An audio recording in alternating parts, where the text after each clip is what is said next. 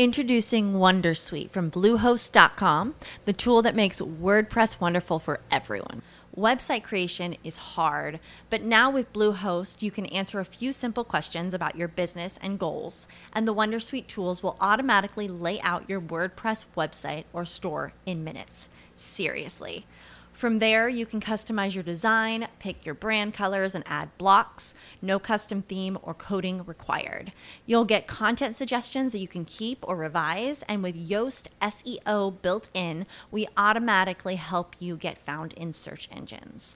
From step-by-step guidance to suggested plugins to an AI-powered help bot, our built-in tools make WordPress wonderful for everyone. Maybe that's why Bluehost has been recommended by WordPress.org since 2005. Whether you're a beginner or a pro, you can join over 2 million Bluehost users. Go to bluehost.com/wondersuite. That's bluehost.com/wondersuite. Te leo directamente de la Wikipedia, Pedro. Los amantes de Teruel. La historia o leyenda de los amantes de Teruel también cuenta la historia de amor entre dos jóvenes turolenses, Isabel de Segura y Juan Martínez de Marcilla, conocidos a partir de las recreaciones del teatro barroco como Diego. Estos tíos se oían y se hablaban más que nosotros, Pedro. Yo creo que puede ser más fácil que se hable gente que no se ve nunca a que nosotros podamos coincidir. Sí, es un poco complicado. Sí, que 2 semanas. Le decía a Pedro antes estoy deseando que llegue el fin de semana porque tengo tiempo para trabajar más de las cosas que me he tenido que dejar el fin de semana, entre semana. Digo, esto no puede. ¿En qué nos hemos equivocado? Ay, Dios mío de mi alma, en tantas cosas. Yo leí esta semana un artículo en el New York Times que hablaba de barrenderos de Nueva York. Más que barrenderos, recogedores de basura de Nueva York, que ganaban esos tíos en concreto. Es cierto que luego el titular era sensacionalista porque al final vas a picar, ¿no? Claro. En torno a los 100-120,000 al año. Pues está muy bien. Nos hemos equivocado. Sí, yo me he equivocado, Mira que esto, me gusta todo lo que hago, pero me gustaría... Me gustan también otras cosas que también me gustaría hacer que no me da tiempo, entonces... Pero bueno, sí. En fin, que hemos vuelto, que estamos aquí, que estamos para quedarnos, que la semana pasada pudisteis oír, gracias a Francis a grabar, cubrimos el hueco que teníamos de esa semana, poniendo el que en su momento grabamos el especial sobre la película de Steve Jobs en la ventana indiscreta, pero aquí hemos vuelto pues con noticias, comentarios y como siempre todos los rumores y demás alrededor del mundo de Apple. Y empecemos con el follow-up, y es cierto que alguna de las cosas se nos ha quedado en el tintero, pero no podíamos dejar de comentar lo de que Instagram nos escuchó, Pedro. ¡Acojonante! Fue chulo, porque bueno, yo creo que tardó un par de días en activarse. Yo lo veía todos los días, como os dije, no me lo activan y es que no puede ser. Y cuando lo activan, pues os podéis creer que todavía no me he configurado las 2 cuentas. Todavía tengo la mía personal y es un poco como, ¿sabes? Fuck you, Instagram, ¿sabes? Me han faltado las gafas esas como el vídeo viral. Es decir, nada, ahora me las activa, pues ahora no lo uso. Es así. No, pero es súper útil, Yo, gente que ya lo tiene, que he visto que lo usa, lo veo que funciona bastante bien, sí. Es para que veáis el poco tiempo que de verdad tengo, o sea, no es que lo diga. Y además me gusta dormir por las noches a veces. Sí, eso me pasa a mí también, que le he cogido el gusto y no hay forma. Y ya lo hago de por la media tarde. Yo lo que tengo últimamente es el lunes, martes y miércoles llego, el jueves desfallezco por los rincones, cualquier sitio es el que muero. Suele pasar. En fin, yo la configuré. Es cierto que no he publicado demasiadas cosas, tengo que volver a coger el ritmo, pero sí que estoy más centrado últimamente tanto en Facebook como en Twitter para todo el tema de las cadenas, de la cadena, pero sí que, en fin, me alegré un montón cuando salió, y me alegré un montón por ti sobre todo, ya te digo yo. Sí, yo vi que me mencionabais bastantes personas, correos electrónicos, bueno, estarás súper contento, por fin usándolo ahí, y digo yo, madre mía, me tengo que instalar por lo menos para publicar alguna foto en los 2 perfiles a la vez para que se vea que lo uso, pero que va. No. También estamos haciendo muchos cambios en Apple Esfera y queremos hacer algún cambio más de este tipo de contacto con redes sociales, de hacerlo de otra forma para que sea más continuo. Cuando publiquemos un post, que siempre haya una imagen exclusiva para Instagram relacionada. Entonces, hasta que no le hemos terminado de dar forma a eso, pues tampoco quería publicar nada. No es una excusa, es que no lo he hecho. O sea, perdón Instagram. A ver si me lo van a quitar ahora. Hombre, tendrías noticia para publicar, eso estaría bien, Pedro. Sí. Ahora que lo iba a usar, cabrones. No, pero bien. Yo tengo que meterme en el mundo de Instagram en esa parte en serio. Si estoy ahora en Twitter viendo todo el tema de las cards, que claro, como utilizaba TweetDeck, jamás me había metido a ver eso, pero claro, la parte de la reproducción de vídeo de audio me interesa bastante, a ver si, no sé si todo el programa, pero al menos un trocito que te invite después a oír el resto del programa, alguna chorrada de esas, tengo ganas de trastearla, de ver cómo va todo eso. La otra noticia y el otro follow-up que yo quería comentar antes es la última recomendación del último programa. Os recomendé el Jawbone, que es el que utilizo yo, el reproductor Bluetooth que utilizo yo para los oídos. Y es que leí un artículo que se publicó Rachel Meltz en MIT Technology Review, es decir, ya de inicio vemos que es una cosa seria, que era ellos llaman earbuds. Y es que no os podría decir que son auriculares, porque lo más parecido que hay es lo que se colocan en la película Her. Nos pondré el enlace en las sonos para que lo veáis. Son dos cacharros, además en estéreo, no como la película que es solamente para uno. Y el titular de ella es Review. ¿Cómo se siente al tener habilidades de superescucha? O al tener un super oído, ¿no? Que es lo que diríamos en la parte de superhéroes. Sí. Y es curiosísimo porque es, como te digo, imagínate solamente el cacharro en sí de los que se introducen dentro del oído, con un cargador, claro, la movida de esto es cuánta dura la batería, y luego lo que tienes es una app que te gestiona distintas modalidades de escucha. Que lo que quieres es estar muy atento a la conversación que tienes delante de tuya, te aísla, o quieres oír te aísla el ruido aparte. Que quieres oír una conversación que está lejos, intenta traerte el ruido de fuera. Que quieres centrarte en la conversación que tienes con la persona que tienes delante, te aísla el ruido alrededor. Ella dice que es alucinante la sensación, que no siempre funciona del todo, evidentemente, que es un producto muy de versión 1.0. Hicieron un Kickstarter que a mí se escapó, que si me llega a enganchar yo no me extrañaría. Sí, a mí totalmente el año pasado. Que se compró, lo van a vender en Coachella, que es una muy buena idea, ¿no? El que lleves esto para en un concierto de esto, porque además mejor sitio para probarlos que hay debe haber pocos. Y han levantado 17 millones de dólares en Venture, que al menos te da para hacer algunos casos. Está muy mono el paquetito. Está muy bien el paquetito porque te va, una cosa muy inteligente es como si fuese una funda de gafas, los metes dentro y la parte de abajo es una batería para poder ir cargando los auriculares. Chico, a mí me llamó muchísimo la atención esto, Pedro. Muchísimo. Sí, yo creo que además vamos a empezar a ver mucho en el futuro, porque durante este año Apple se va a lanzar, sobre todo con el iPhone 7, ahora con el iPhone nuevo que veremos en marzo, no creo que todavía hagan este cambio, pero con el iPhone 7 sí que veremos ya auriculares inalámbricos de verdad, casi a la fuerza, porque van a desaparecer dentro de la carcasa del iPhone 7. En todo caso por Lighting, que seguramente venga incluido con el paquete original.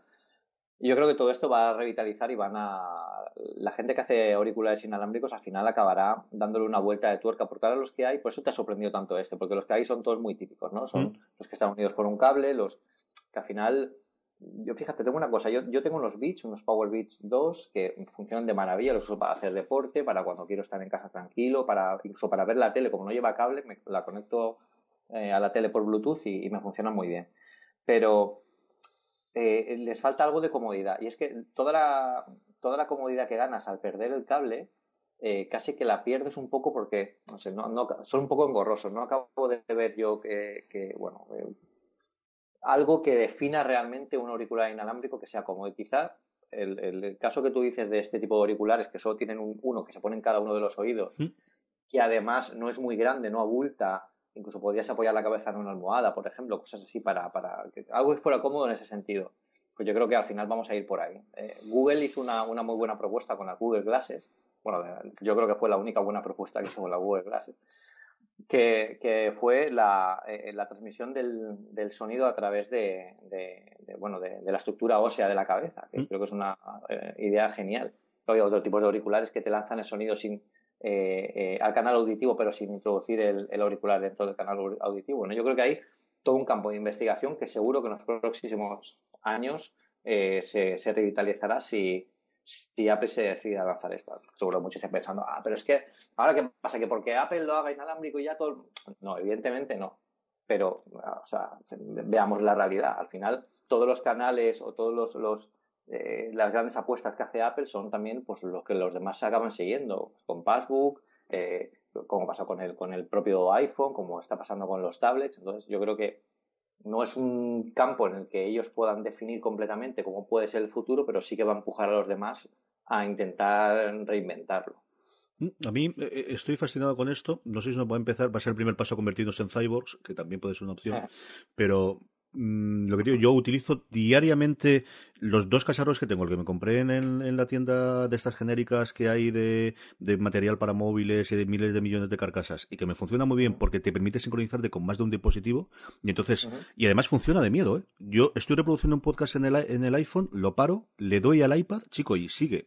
Me he quedado alucinado cómo funciona, aparte de que me dé las bienvenidas y la despedida en chino, que así empiezo a aprender que es Hai Chi, Ai Chi cuando se conecta, es una cosa curiosísima. Y luego el ERA, que es lo más cómodo que yo he tenido jamás en el oído. Esto es, chico.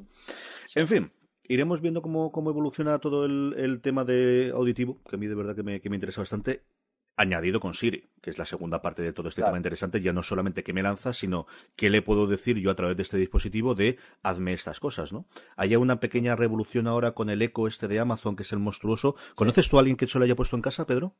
No, de momento no. Ahí De momento no.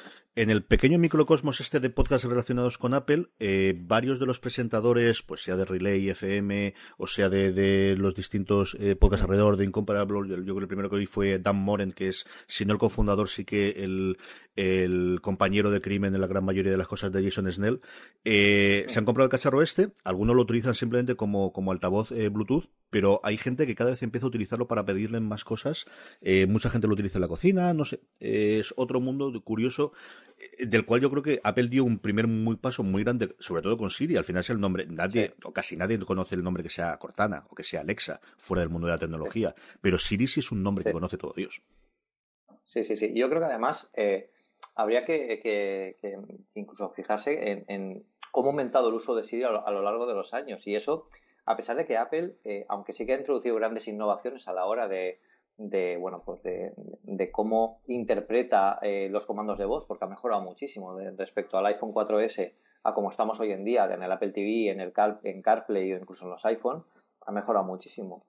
Pero yo creo que la gente se lanza más a utilizarlo. Yo ya veo a gente no muy ducha en la tecnología precisamente, que ya está utilizándolo pues incluso para anotar cosas, para recordar cosas, para poner alarmas, que es una cosa que, bueno, antes parecía que solo hacíamos 4 frikis y ahora se empieza a hacer un poco más global. Y eso también les ha ayudado no solo por la parte de Apple, sino, bueno, por ahí Samsung también lanzó su propio intérprete de voz en las últimas televisiones. O sea, todo es una tecnología que ya parece que ha llegado más clara porque lo que había antes no estaba muy definido. Aquí lo que Apple le falta es dar el siguiente paso, que ya debería, en mi opinión, haberlo dado antes, y añadir Siri en el Mac, que es el paso que veremos este año, claramente. Sí, hablaremos después en la sección Rumore, Sí. porque es quizás, hombre, de las tres cosas que ha contado Gurman en su último informe Gurman, la que más, después del iPhone y el iPad, pues la que puede pasar más desapercibida, pero yo creo que sí es interesante.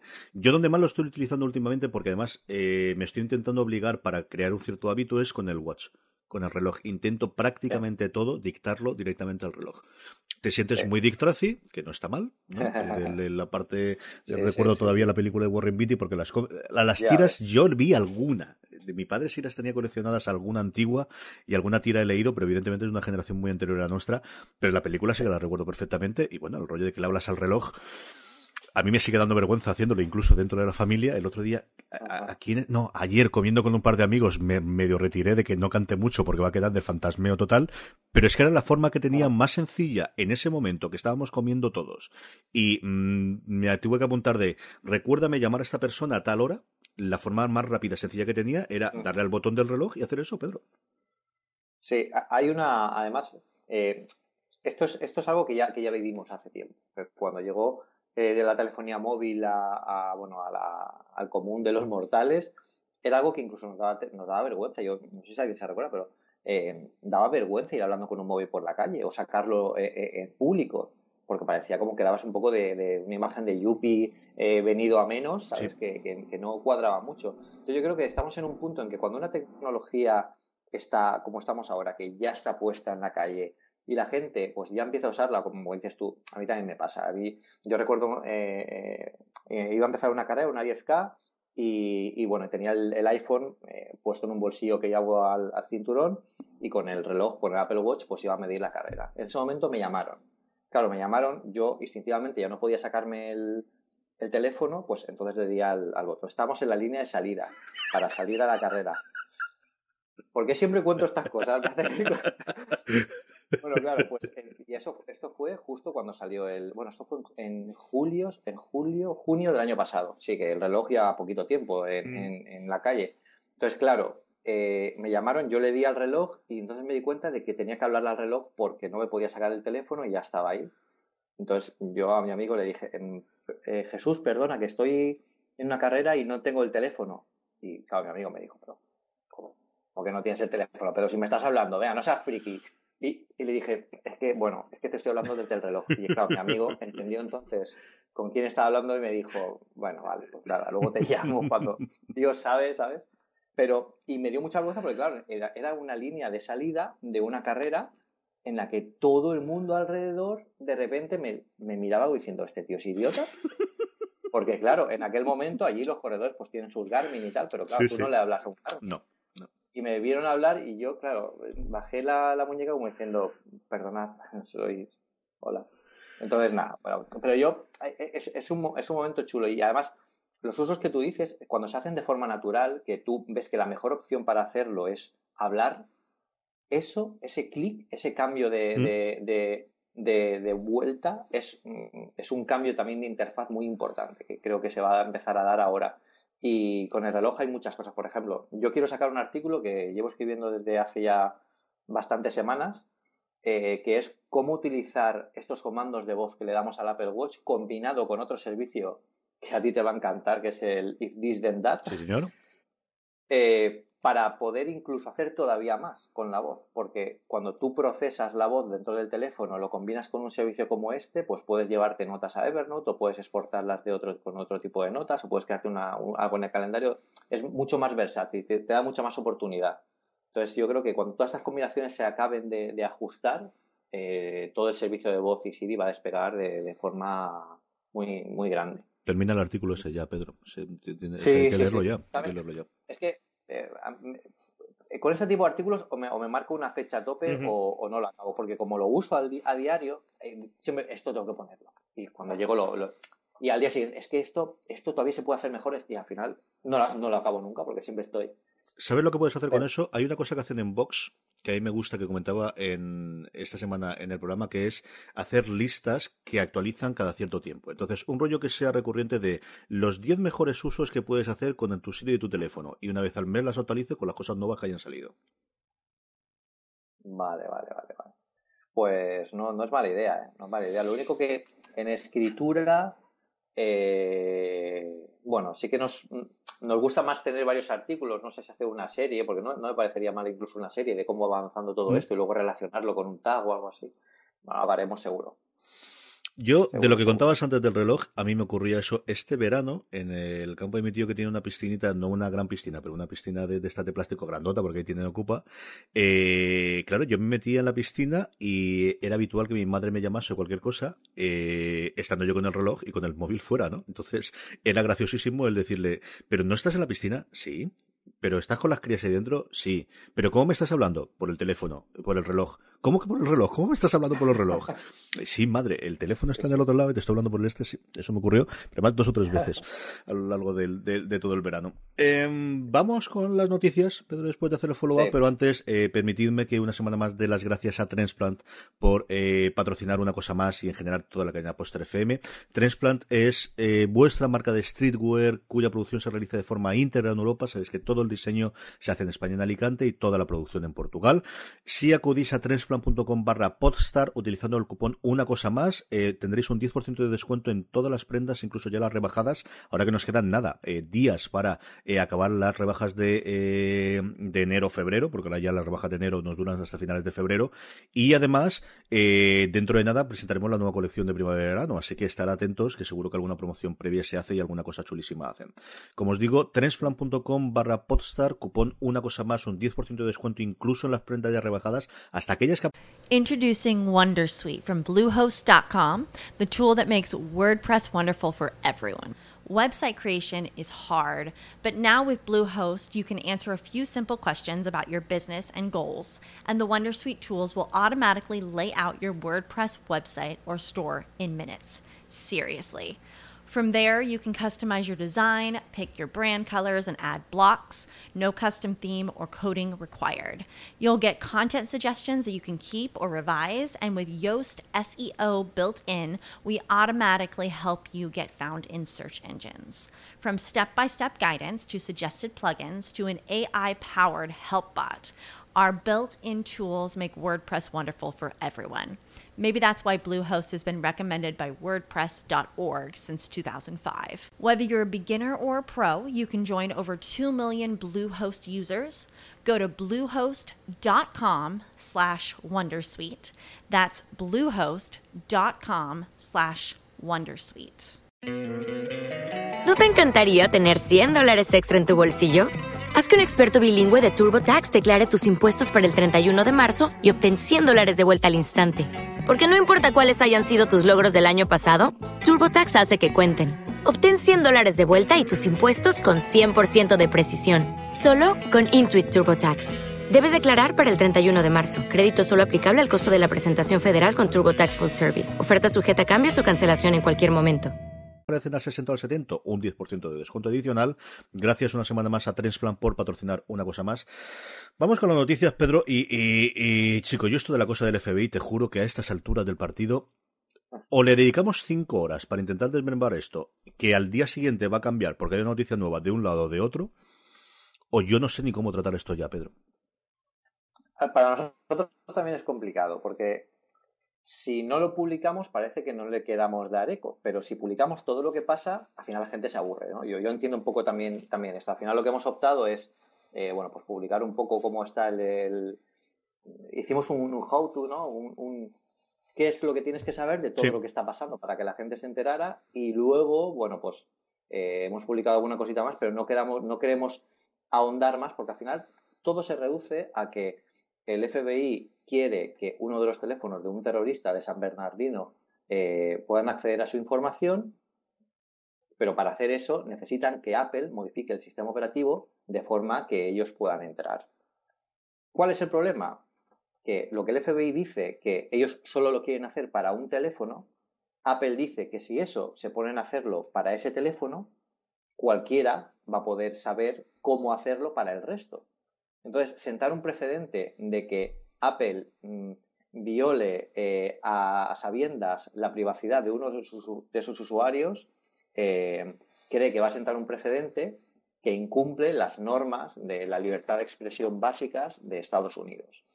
Entonces, aquí el problema es, o sea, el gran debate es, ¿debería Apple saltarse las leyes para cazar a un terrorista o para acceder a información terrorista que tampoco saben si esa información va a ser útil? Quiero decir, una cosa es que estemos hablando de que la vida de alguien está en peligro y la información está en ese teléfono. Uh-huh. O sea, yo creo que evidentemente en ese punto nadie de Apple, negaría la ayuda. Pero lo que el FBI dice es, este teléfono quiero saber lo que tiene. Apple le dice que no puede hacerlo porque no lo hace con nadie, ni con ninguno de sus clientes, porque ellos no están en el negocio del tráfico de datos.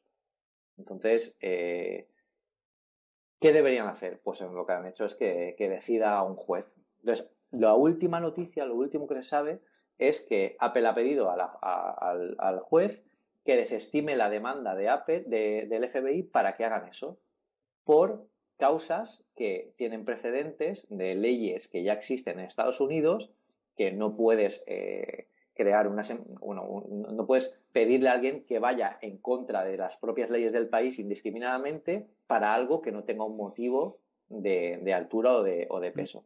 Entonces, el debate un poco está ahí. Yo creo que Apple se ha posicionado al final en la posición que debería estar. Yo creo que se ha arrimado muchas empresas que debería darles pues cierta vergüenza ahora posicionarse a favor de Apple cuando están traficando con datos, pero continuamente, como por ejemplo Google. O sea, cuando Sundar Pichai dijo el otro día que no estamos a favor, totalmente de acuerdo con lo que nos dicen. Bueno, los móviles Android tienen problemas de seguridad y privacidad prácticamente todas las semanas. O sea, si de verdad estáis preocupados por eso, tendríais que poner los mecanismos, porque seguro que el FBI no le va a pedir a Google que desbloquee ningún teléfono, porque saben ya cómo hacerlo, si es que no tienen ninguna herramienta mucho más sencilla para conseguirlo. Y hablo de Google, como puedo hablar de otros sistemas, lo que pasa es que no están tan extendidos. Y otra cosa que nos debería dar de qué pensar de esto, si el FBI solo le ha pedido a Apple que desbloquee los iPhone, ¿qué pasa? Que el resto de sistemas alguna vez habrán querido entrar también. ¿Qué pasa? Que un ordenador, ya no digo que sea un PC, incluso un Mac, que un ordenador de un terrorista que encuentran en una casa no necesitan ver el contenido. ¿Cómo es posible que ahí no necesiten entrar? Porque un ordenador es incluso todavía más información sensible. Es que quizás sí que hay una puerta trasera en los sistemas de escritorio como OS 10, como Windows, como Linux, como el resto de sistemas, pero no han conseguido por las medidas que sea en un iPhone. No. El gran debate que se genera aquí es todo esto. Más de esto es, al final, darle vueltas a lo mismo. Y yo creo que aquí, al final, lo que tiene que hablarse es ¿qué es legal? ¿Es legal que lo pida y es legal que Apple lo haga? ¿Sí o no? Entonces, cuando la ley dicte lo que se tiene que hacer, evidentemente Apple lo va a hacer. Pero yo creo que es conveniente lo que hicieron, que es informar a sus usuarios que el gobierno de Estados Unidos le estaba pidiendo que llevaran a cabo una acción que iba contra sus propios leyes de conducta y además sobre leyes del propio país. Tiene pinta de ser rollo para largo, desde luego con tribunales por en medio. No me extrañaría que esto llegue al Supremo en su momento, además con la movida interna y media de la elección americana de las primarias de los estos, es decir, puede ser una de estas cosas que no sabes al final puede ganar la batalla y perder la guerra y que sea peor el remedio que la enfermedad, ¿no? Yo no lo sé. Sobre todo porque al final es cierto que es una cosa muy yankee que va a afectar a todo Dios, porque al final la otra parte en la que evidentemente normalmente cuando tú lees artículos americanos no suelen tener en cuenta cuál es la suya es pero es que la decisión que tome va para aquí y tengan esto ya no solamente es para los americanos sino será para todo el mundo. No lo sé, como te digo, es una cosa que o le dedicamos 4 horas para ver todas las aristas y todos los comentarios de algo que va a quedar obsoleto al día siguiente por una controversia nueva, o yo creo que lo mejor es que lo dejemos ahí y poco a poco pues iremos si hay alguna cosa de relevancia comentando en el programa y evidentemente invitar a la gente que acuda a ese artículo. Yo creo que está muy bien escrito, muy en el rollo de lo que sabemos y lo que no sabemos, ¿no? De esta es la situación a día de hoy, lo vamos actualizando que habéis hecho en Apple Esfera. 61 añitos hubiese cumplido Steve Jobs hace 2 días cuando grabamos esto, el día 24 de febrero. Sí. La verdad es que se nos ha olvidado, Sí. Bueno, nosotros en Apple Esfera sí que publicamos un artículo recordando un poco pues, los mensajes más importantes que él dio, cosas pues chulas de su vida para recordar. Fíjate, a mí con los cumpleaños, tanto con el cumpleaños de Steve Jobs como con la efeméride de su fallecimiento, los primeros años al final sí que te ponía un poco triste en el sentido que decían, jolín, fíjate la figura que hemos perdido aquí, todo lo que significó para Apple y para el resto de nosotros, pero conforme pasan los años, estos días me gustan más y me gustan porque recordamos la figura de Steve Jobs y al final lo recordamos y con cierta nostalgia pues nos ayuda un poco pues a vivir un poco toda aquella época, todo lo que vivimos cuando él estaba vivo, la vorágine de lanzamientos, todos los cambios que hubo, cómo vibrábamos en aquel momento con todo lo que hubiera, todo lo que vivimos y fue chulo. De hecho en el Slack de Apple Esfera, cuando empezamos a hablar de esto, pues vamos a recordar y oye, pues sí que está bien. Además yo creo que también los lectores lo entienden así. En los comentarios nos ponían pues eso, que hubiera estado bien, también alguna batallita contaban, pero sí, la verdad es que se fue muy joven y la verdad es que la pena es que se fue de la forma que pues eso, que si se hubiera medicado correctamente pues quizás todavía estaría con nosotros. Sí, siempre estaremos con esa espada encima de qué pudiera haber pasado, ¿no? 2 cositas o una cosita curiosa antes de meternos en rumores, ¿no? Porque también que esta tiene hasta cierto punto la parte de rumores, no tanto de rumores, sino hablar activamente de las betas.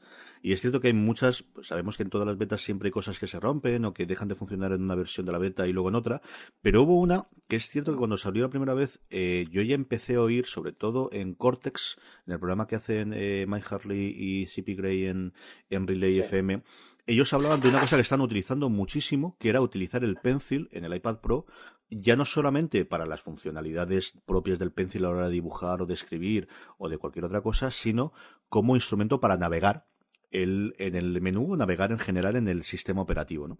Es algo que yo también he hecho, no con el Pro, sino con el Air que todavía tengo, con un puñetero puntero de estos de plastiquito, y es cierto que una vez que lo tienes en la mano es cómodo el hecho de que con eso puedas mover de pantalla para arriba, mover de pantalla para abajo, sacar el Notification Center, es decir, las acciones habituales, el poder hacerla con ese. Claro, más todavía supongo con el nivel de precisión que puedes hacerla con el Pencil, ¿no? Eso en una versión de las betas desaparecía, del 9.3. Ya empezaron los rumores y empezó a haber un cierto revuelo entre la gente que utilizaba el Pro. En la siguiente se mantuvo y entonces ya es cuando la gente empezó a ponerse bastante más nerviosa de esto no es un bajo, no es una cosa de que se les ha quedado fuera y ahora ha entrado, sino que activamente van a hacerlo. Empezaron a escribir y Apple públicamente ha echado más atrás y van a volver a reimplementarlo, pero que es una de estas cosas del nuevo Apple. Chicos, sin Taylor Swift hemos logrado que tiren más atrás, ¿eh? Sí. Aquí, yo creo que aquí el tema es que ellos pensaban en el Pencil como algo, como una herramienta de precisión, más que como una herramienta de navegación, porque nunca han creído en eso, ni propio Steve Jobs con el lanzamiento del iPhone, que era otro escenario y era otro dispositivo y no tenía absolutamente nada que ver. Lo cambió, pero ahora con este, bueno, quizás lo que querían era un poco, no sé si evitar errores de navegación o evitar, aumentar la precisión de alguna forma o directamente querían evitar que la gente lo hiciera. Si lo que querían era evitar que la gente lo hiciera, me parece muy mala idea, porque tú no tienes por qué obligar a tus usuarios a que actúen de cierta forma con el dispositivo que ellos han comprado. Quiero decir, si os tienen el dispositivo y pueden utilizarlo para eso, no es necesario que tú hagas o desarrolles un software que impida hacer algo que de forma natural se está utilizando. Entonces, yo creo que se dieron cuenta. No creo que fuera un bug, creo que fue algo que estuvieron experimentando. Incluso yo, no dudaría de que esto era un poco globo sonda. Lo lanzamos a ver qué dice la gente, como es una beta pública. Están usando muy bien el canal público de betas para esto. Yo creo que era algo que hacía falta, porque al final todas estas cosas no las encontrábamos antes en la versión final. Entonces la gente pues se echaba mucho más las manos a la cabeza y lanzar una gran actualización para los millones de personas que tienen ya instalado el sistema operativo final, pues es distinto a una beta cerrada de público que incluso pueden decir, pues mira, estábamos jugando con esto para ver si era útil, vemos que no lo queréis, pues nada, lo cambiamos y ya está. Que al final es de lo que se tratan las betas, ¿no? De que la gente lo pruebe, que diga si le gusta o no y volver a implementarlo.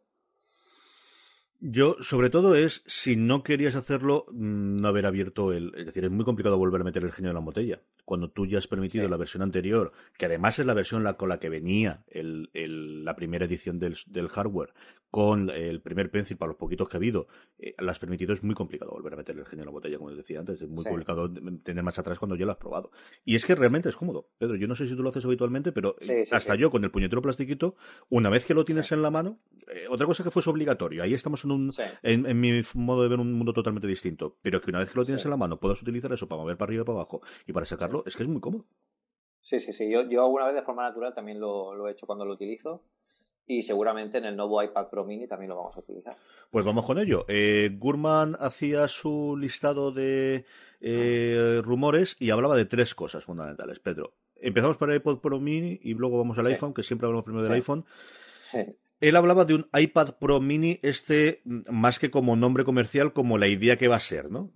Cogemos el iPad Pro, lo tenemos en una versión pequeña, y igual que en su momento tuvimos el iPad y el iPad Mini, ahora vamos a un iPad Pro y un iPad Pro Mini. Sí. Yo creo que aquí esta es una idea que seguramente no estaría en la hoja de ruta de Apple cuando lanzó el iPad Pro.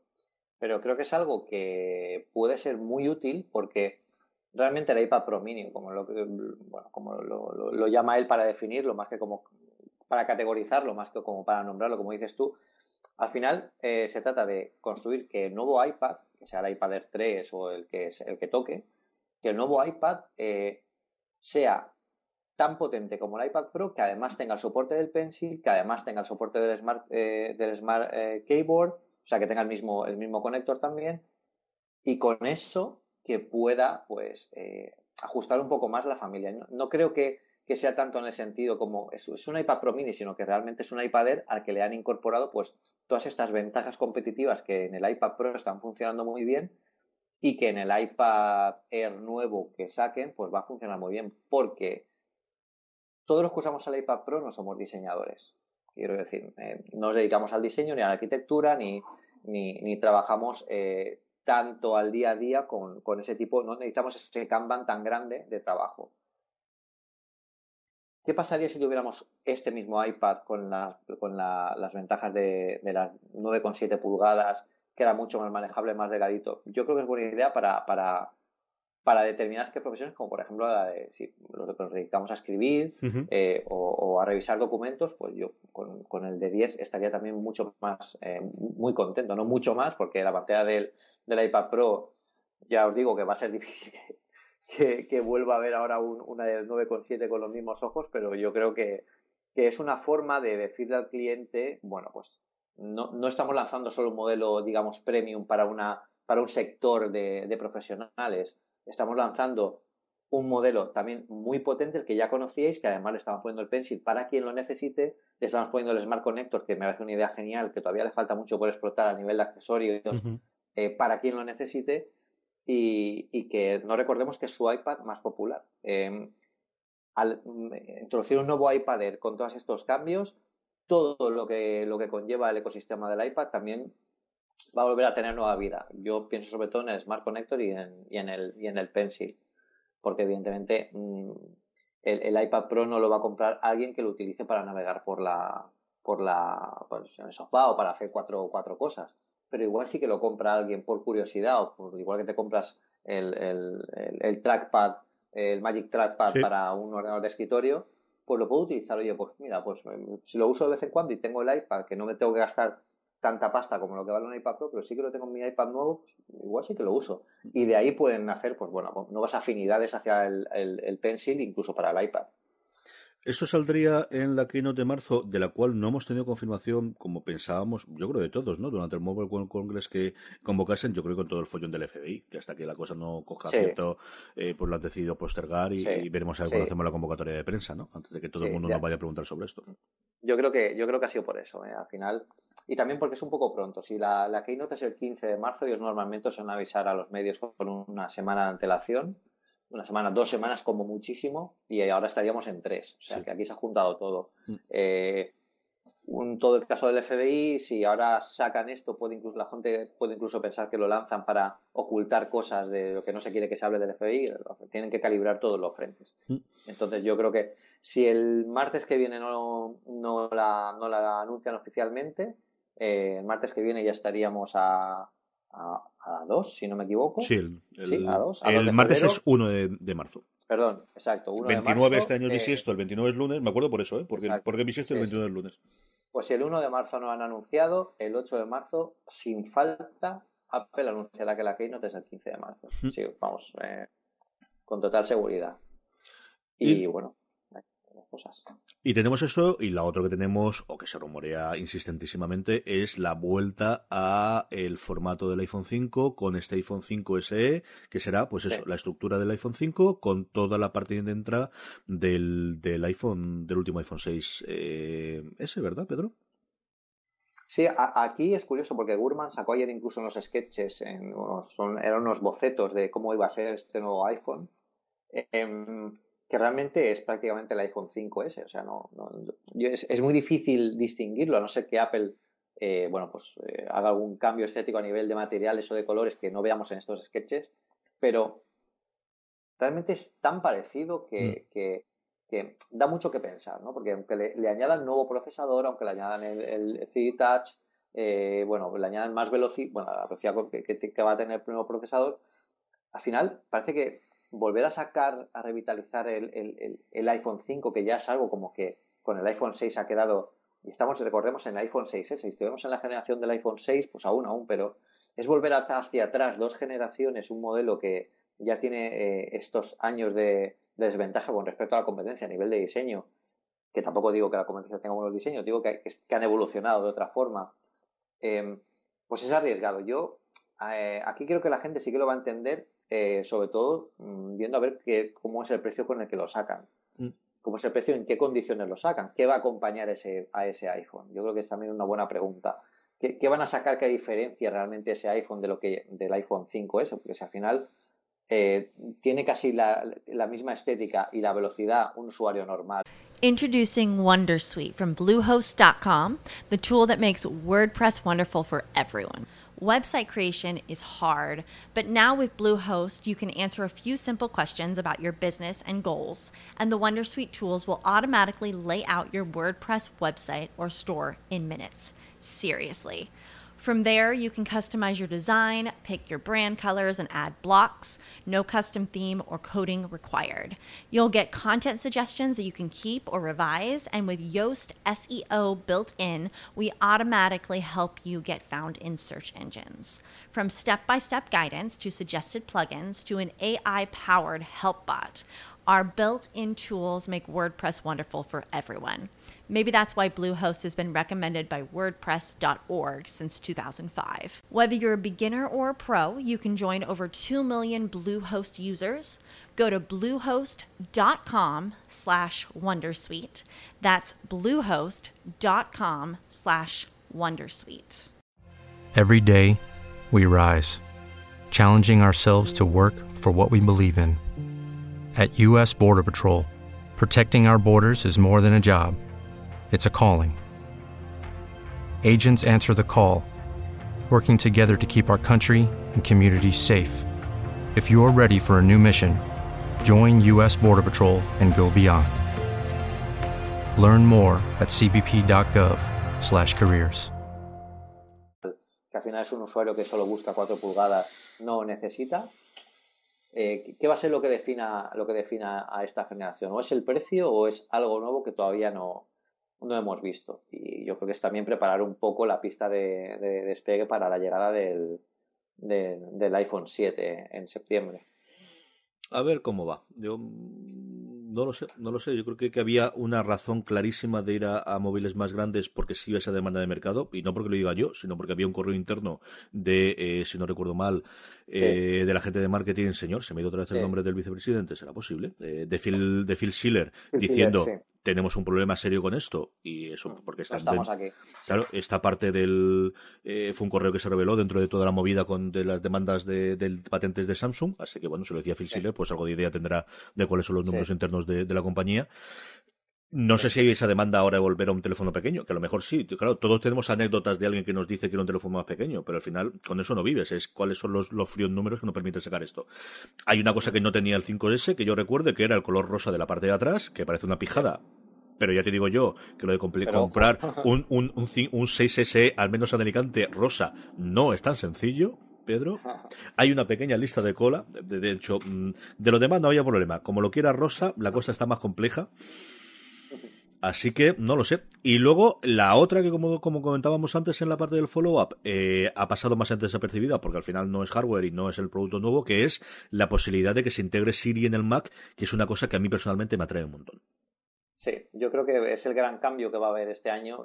Como hemos hablado muchas veces, esto es el año del software y es curioso porque Apple, parece que los rumores, casi la leyenda, ¿no? Cuenta que Siri está preparado para volver al Mac, para ir al Mac en 2012, pero parece que Apple no tiene muy claro cómo lograrlo a nivel de interfaz, porque en aquel 12 todavía estaba Yosemite estaba todavía por salir y estaban redefiniendo la interfaz, no querían forzar un cambio como Siri en el Mac cuando están a punto de cambiar toda una interfaz gráfica. Bueno, tenían ahí ciertas dudas que parece que prefirieron esperarse. Yo en aquel momento publiqué un artículo en Apple Esfera que se llama La Cuarta Interfaz, en el que hablo un poco de esto, y es que al final los grandes cambios en tecnología han venido a través de los cambios en las interfaces.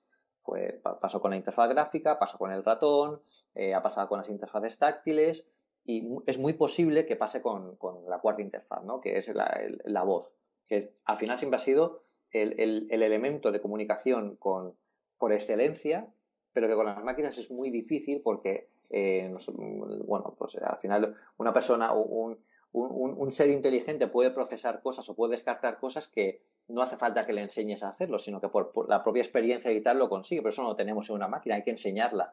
Entonces, todo eso se puede conseguir pues de una forma muy sencilla, y es que todo lo que se procese, todo lo que se vaya procesando, Siri vaya aprendiendo. Eso yo creo que es lo que hemos tenido a lo largo de todos estos años.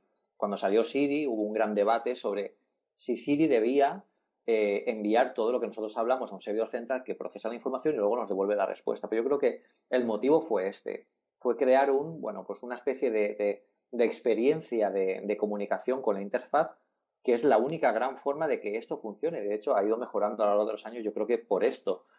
Y gracias pues a toda esta experiencia y a toda esta comunicación, este feedback continuo de todos los usuarios, parece que la llegada del escritorio es más sencilla que nunca, porque no debería ser muy compleja, pero también es compleja en el sentido de que la implementación es sencilla, pero la forma de utilizarlo puede ser más compleja que en una aplicación móvil, porque las aplicaciones móviles están muy controladas.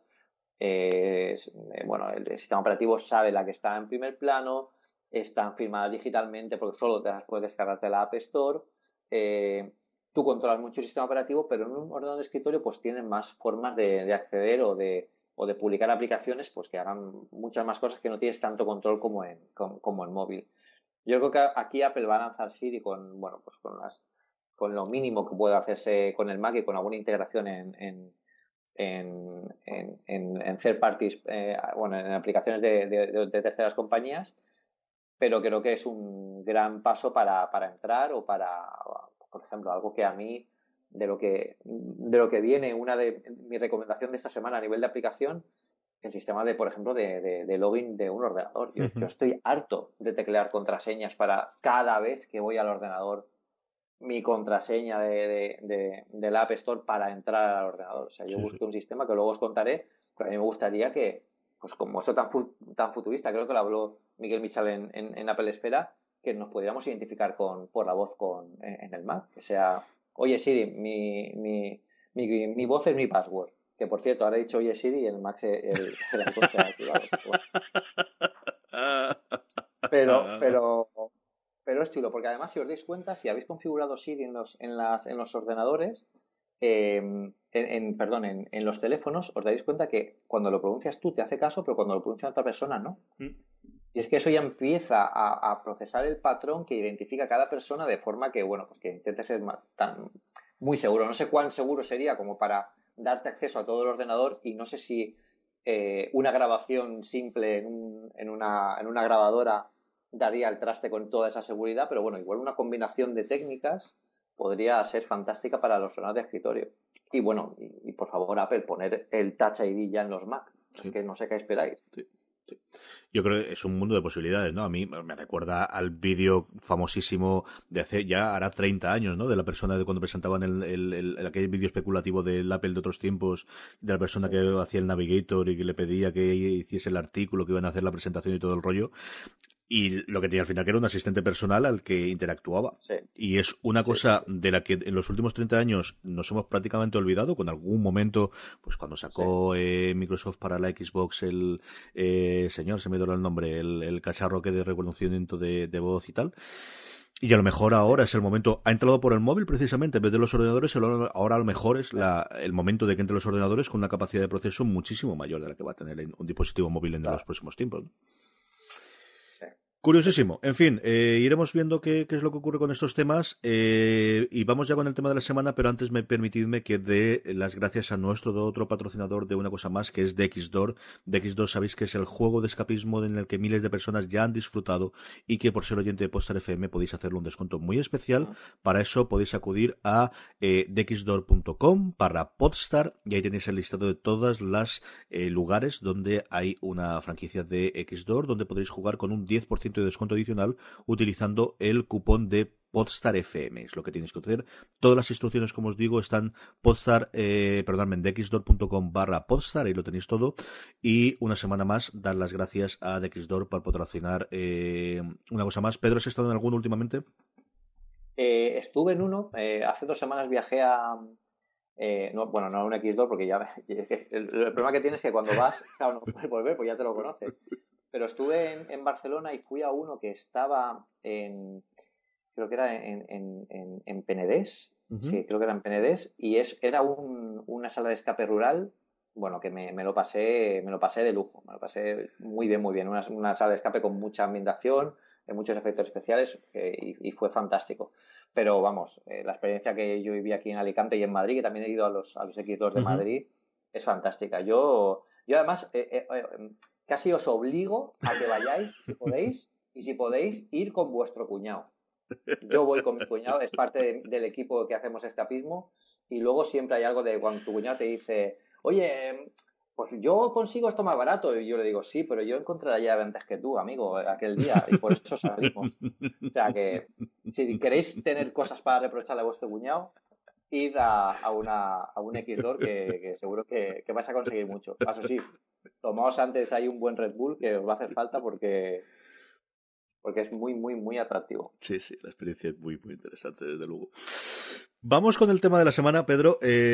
Vamos a hablar por una vez de algo que es colateral a Apple, ¿no? Y es, bueno, evidentemente, para una cosa que tenemos gorda aquí cerquita de casa, pues vamos a comentarla, que es el Mobile World Congress en Barcelona. Veremos lo que nos dura en Barcelona. Al menos parece que está firmada la cosa hasta el 2023, después de todo el pifose de la huelga para arriba y la huelga para abajo. ¿Qué te ha contado la gente de la huelga de trenes y cercanías y autobuses?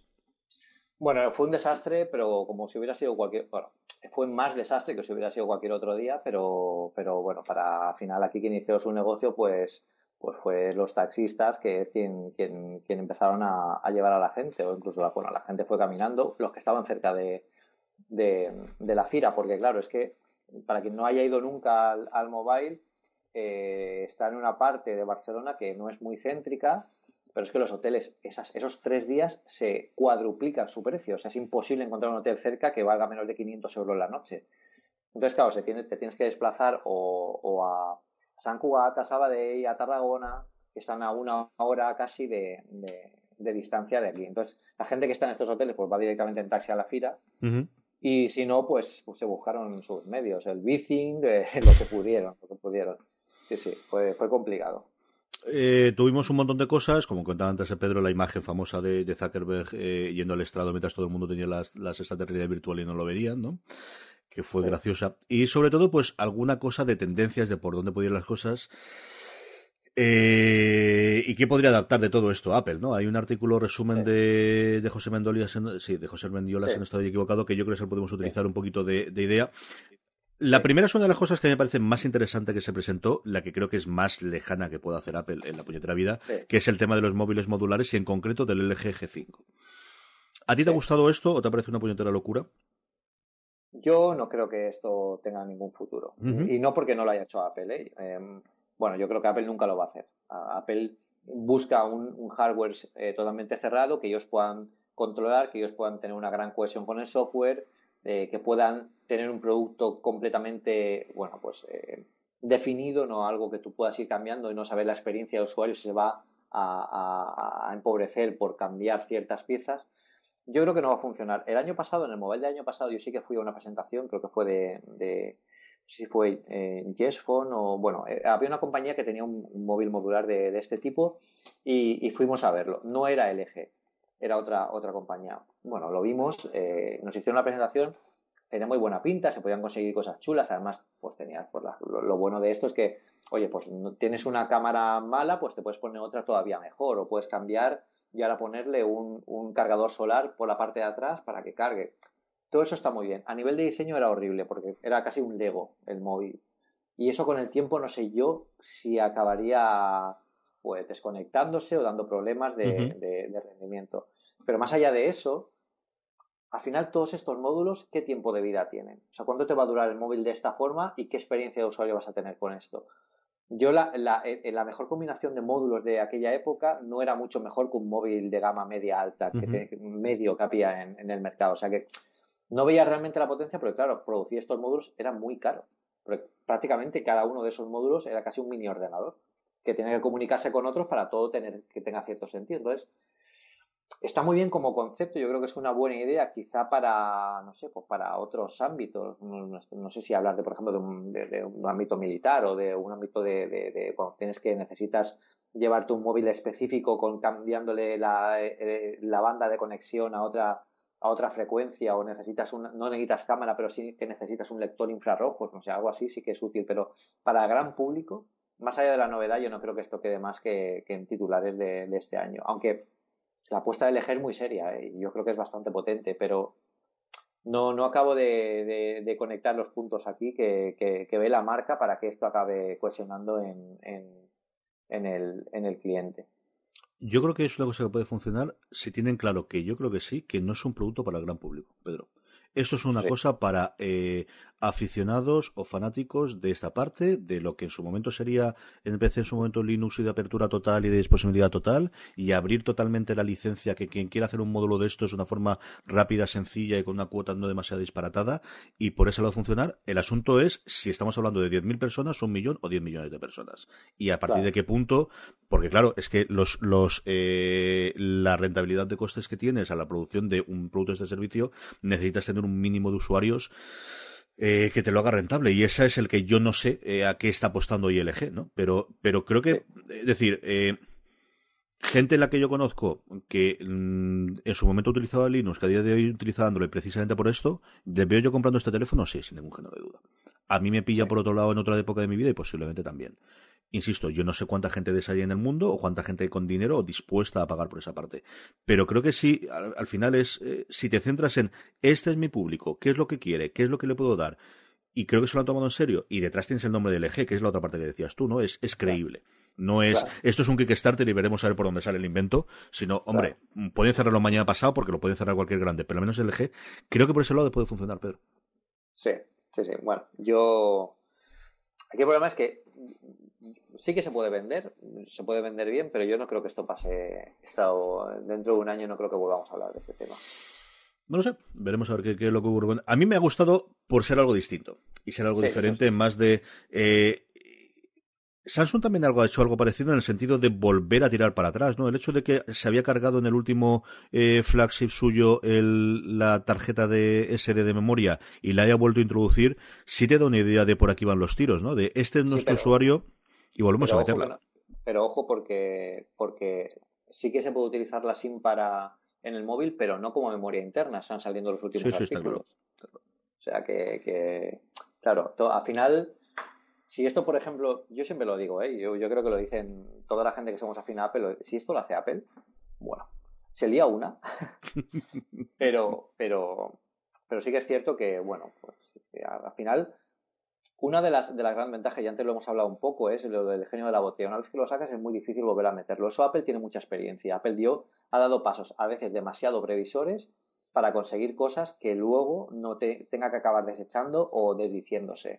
Por ejemplo, el tema del vídeo en el iPod. Tardaron 3 o 4 generaciones en que el iPod pudiera ver vídeo, aunque la gente lo quería y estaba claro que al final todos íbamos a ir con un dispositivo portátil hacia esa forma, pues hasta que lo consiguieron.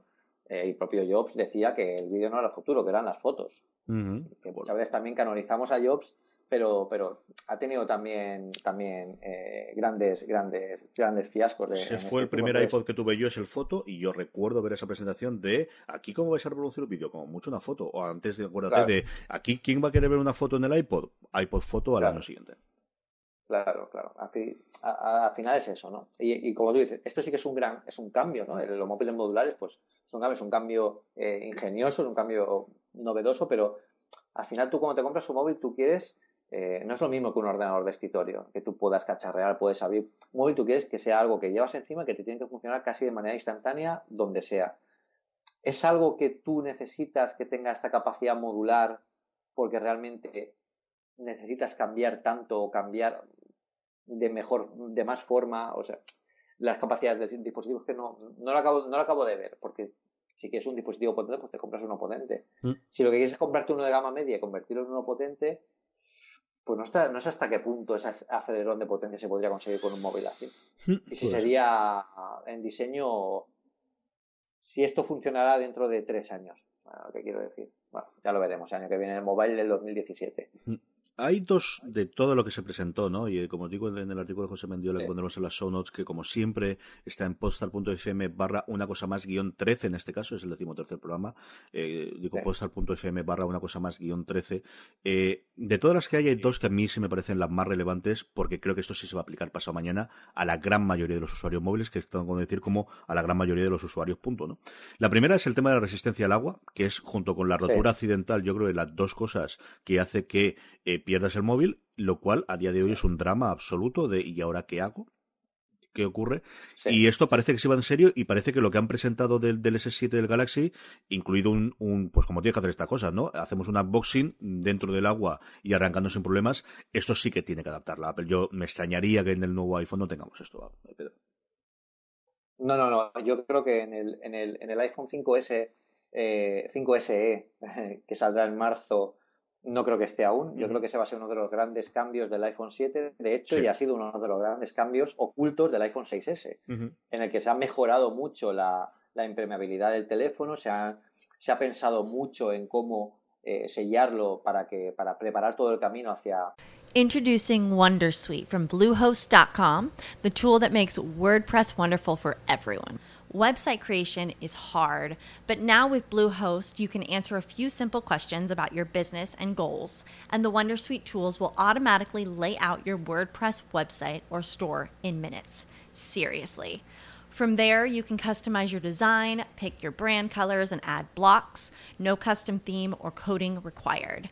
You'll get content suggestions that you can keep or revise, and with Yoast SEO built in, we automatically help you get found in search engines. From step-by-step guidance to suggested plugins to an AI-powered help bot, our built-in tools make WordPress wonderful for everyone.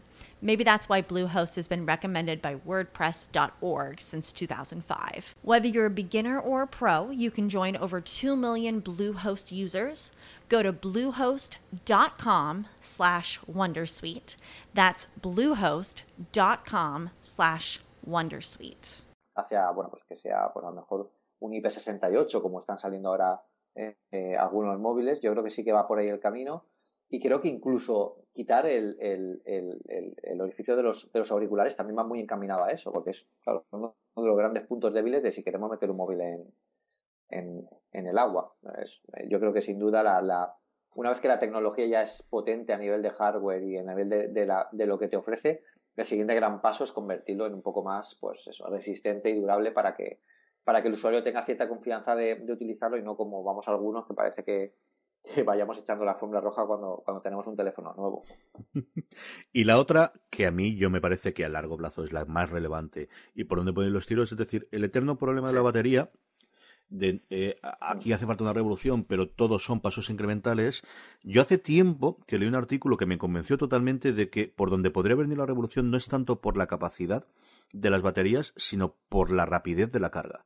Que al final, si en un momento dado tú logras cargar completa tu batería en 2 minutos, la importancia de cómo de grande es tu batería empieza a bajar mucho, porque mientras te tomas un café, mientras estás esperando cualquier cosa, mientras estás en el coche, logras pasar de 0 a 100 y evidentemente será mucho mejor que nuestra batería fuese infinita, pero quizás esa es una cosa lateral sobre la que sí que se puede investigar bastante y se puede hacer bastante y podría hacer. Yo el otro día vi en Atocha cuando fui a Madrid un portal allí de carga justo al lado de la cafetería y dices, claro, es que si te quedases sin nada, fueses aquí, el problema es que vas a tardar 1 hora en cargarlo, o 2 horas, o ya no te digo el iPad, pero si eso tardas es 2 minutos, si tengo la cafetería al lado y me tomo el café, puede funcionar. Y parece que hay unos tíos que se llaman Oppo con 2 P's, que presentaron una tecnología, hay un artículo de Cinet que dice que lo vieron con sus ojitos, que es al final lo que a ti te interesa, ya déjate la nota de prensa, qué es lo que vio un tío ahí, que ellos dicen que podrían cargarla en 15 minutos, están con todo el tema de las patentes y todo demás, pero que lo habían visto con sus ojitos, como te digo, y que parecía que sí, que era alucinante lo rápido que cargaba. ¿Te ha llegado a ti algo de esto de alguien que directamente lo haya visto, Pedro?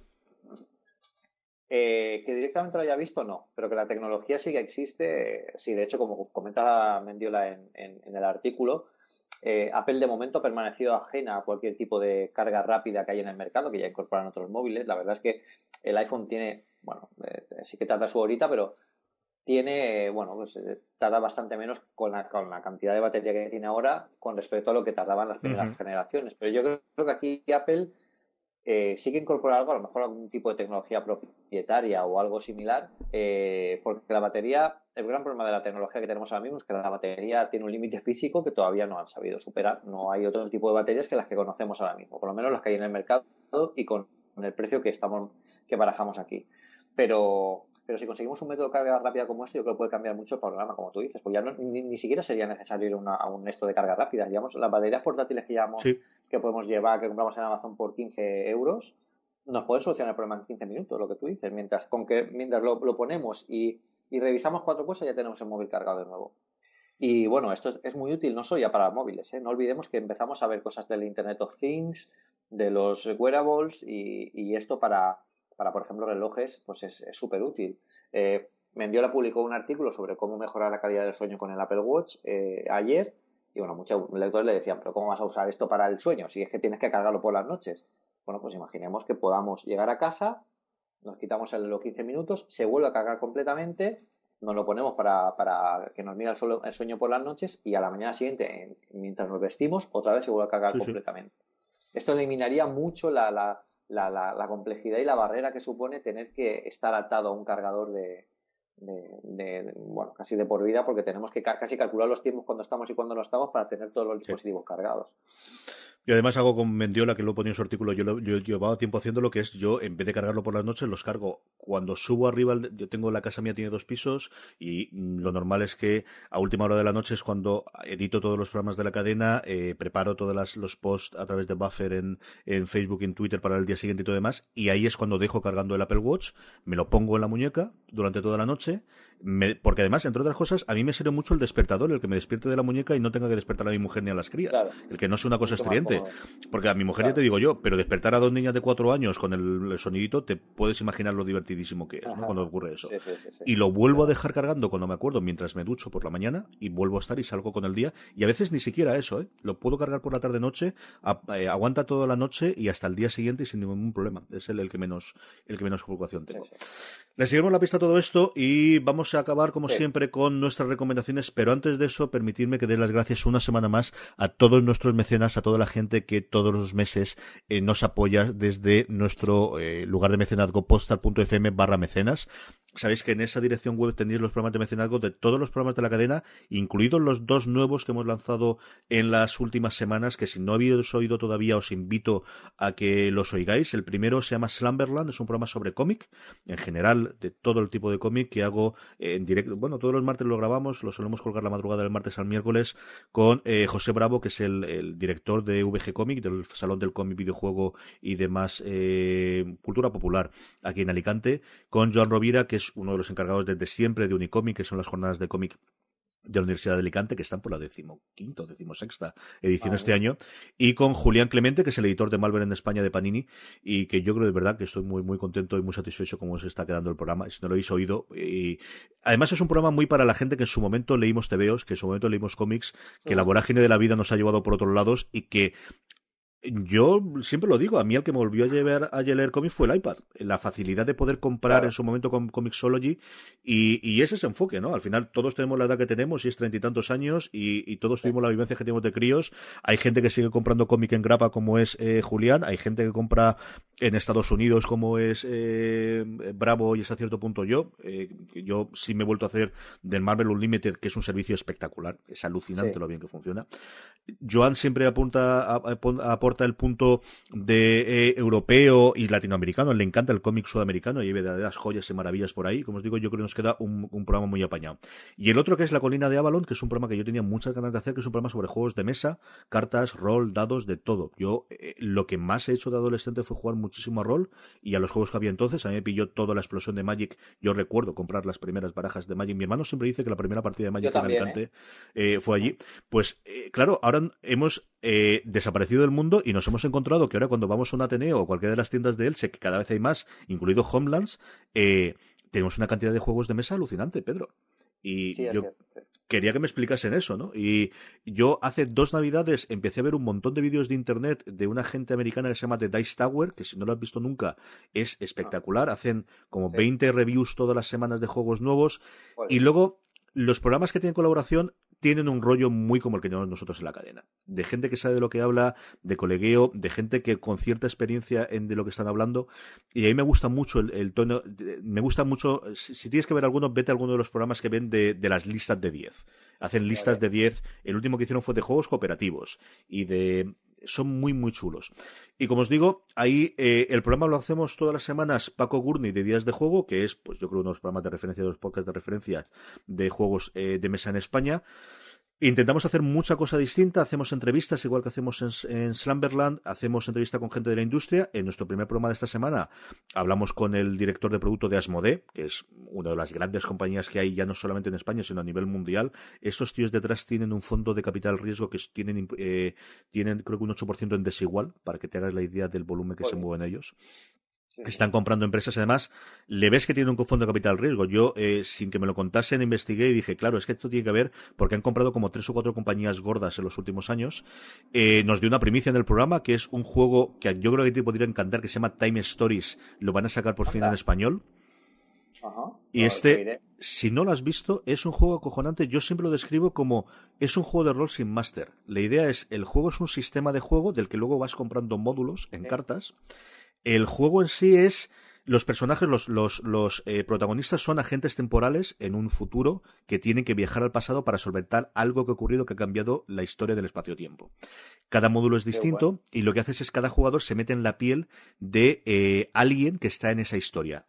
¿Qué es lo que ocurre? El primero, por ejemplo, es un módulo en un asilo iba a decir yo, en un manicomio, es que se llama Asylum, ¿no? De la palabra americana que es para manicomio, en el París de 1920. Y tú, cada uno de los personajes, cuando llega ahí en medio, cada una de las personas, mejor dicho, adopta o se mete dentro de uno de los internos que hay dentro del manicomio.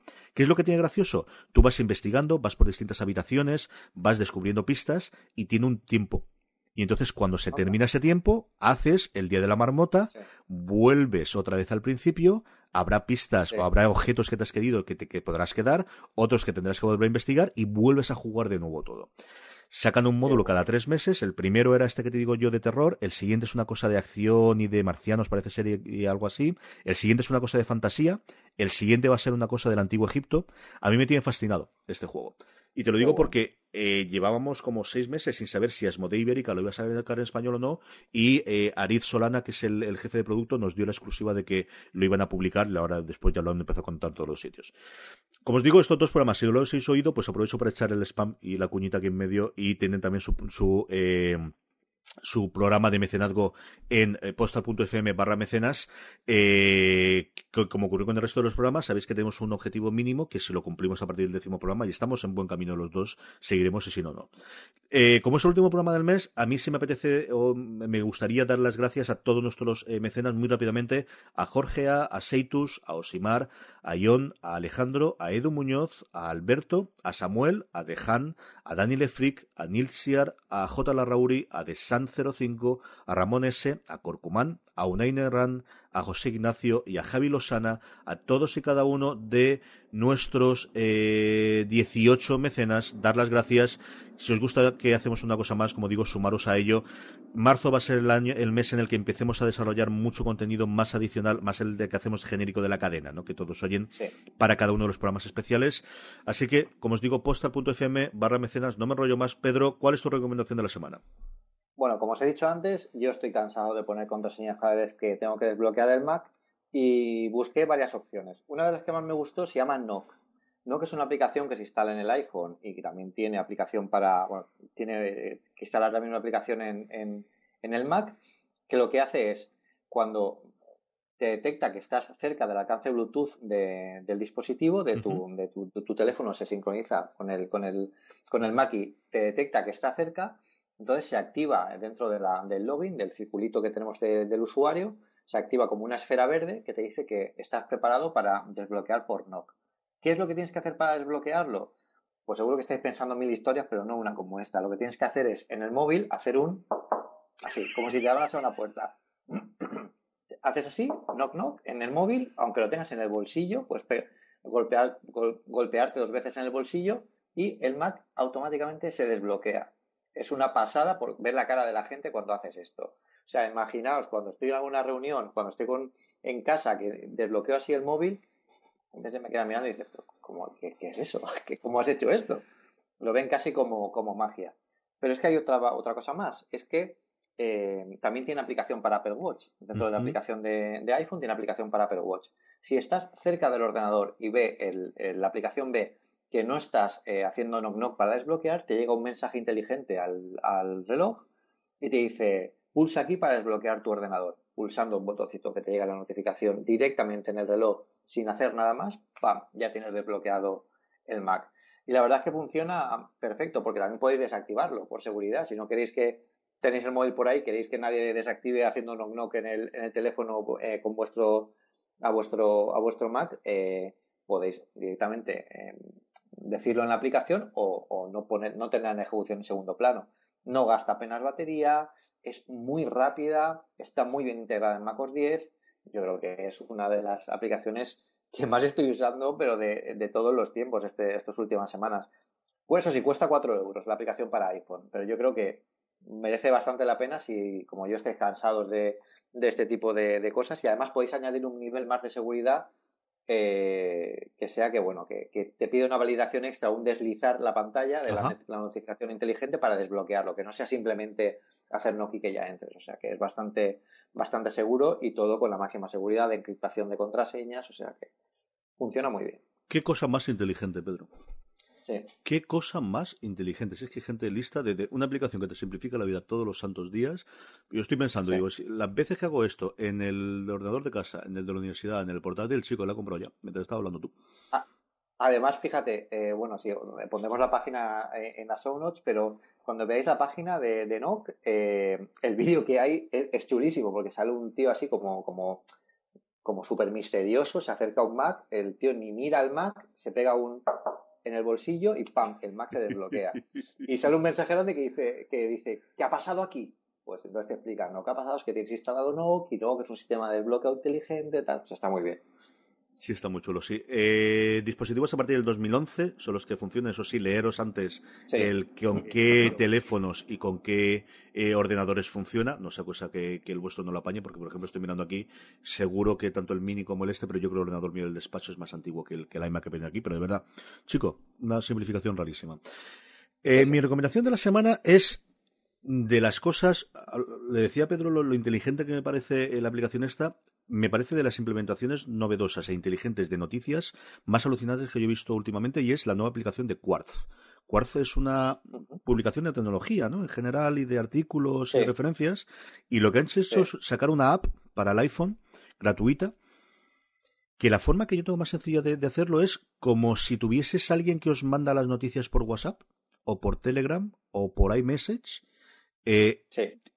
tremendamente juguetona. Utiliza un montón de emojis, utiliza un montón de GIFs animados para darte los bienvenidos. Entonces empieza, mira, ahora mismo estoy.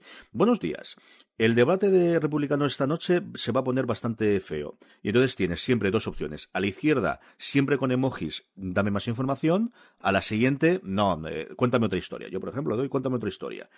Ves cómo parece que está pensando, salen las tres burbujitas típicas de cuando está escribiendo alguien en iMessage. Dice, el Estado Islámico está amenazando a los fundadores de Facebook y Twitter.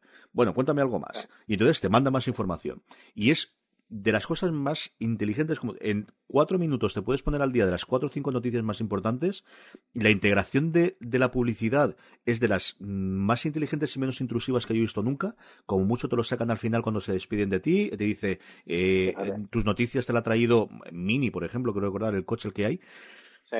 Espectacular, Pedro. A mí me ha encantado. Una cosa alucinante. Muy bueno. Le echaré un ojo. Si no lo habéis probado, de verdad, echarle un ojo, te las descarga, puedes poner el nivel de notificaciones que quieras, nunca te hace sonidito de la notificación, salvo que tú le digas explícitamente de quiero que las cosas que sean muy importantes me las notifiques. Un tono serio pero desenfadado, que creo que le va muy bien a la plataforma, y esa nueva app de Word. Me ha encantado. Poca cosa más, Pedro. La semana que viene volvemos a ver si tenemos ya la fecha de la Keynote. Sí, yo creo que está ahí a punto. Y comentaremos todo eso más, tendremos como siempre nuestro follow-up, tendremos nuestras noticias, el tema de la semana. Don Pedro Andar, un abrazo muy fuerte y la semana que viene nos hablamos. otro abrazo para ti y para todos nuestros oyentes. Muchas gracias, chicos. A todos vosotros, como dice Pedro, la semana que viene nos oímos en Una Cosa Más. But there is one more thing. And we've managed to keep it secret. Buenos días. Don Pedro, ¿cómo estamos, querido? ¿Qué tal? Bueno, muy tanto tiempo. Además de verdad. Esto es terrorífico, tío, no puede ser. ¿Qué tal? Más lío que un puñetero mono. Más lío que Ya, un mono. macho. Vale, pero Esto bueno, no tiene que ser sano, ¿eh? ¿qué te voy a contar a ti? ¿Qué te voy a contar? Está cada uno con sus cosas, pero al final no veas. No, yo deseando que llegue el fin de semana para poder trabajar más. Esto es para volverte loco. El fin de semana que tengo tranquilidad es cuando puedo trabajar, porque si no, no hay forma. No, porque me ha pillado empezar las clases de suma que no tenía ahora, que tengo los miércoles, que tengo que prepararme la asignatura, todo el rollo de la cadena que lleva lo que lleva, y además con los dos programas nuevos el de juegos de mesa y el de cómic, que tiene su rollo, y sobre todo porque ahora estoy llevando la comunicación de Comic Con Spain, que no sé si te lo llega a contar. Hostia, no me digas. Sí. No.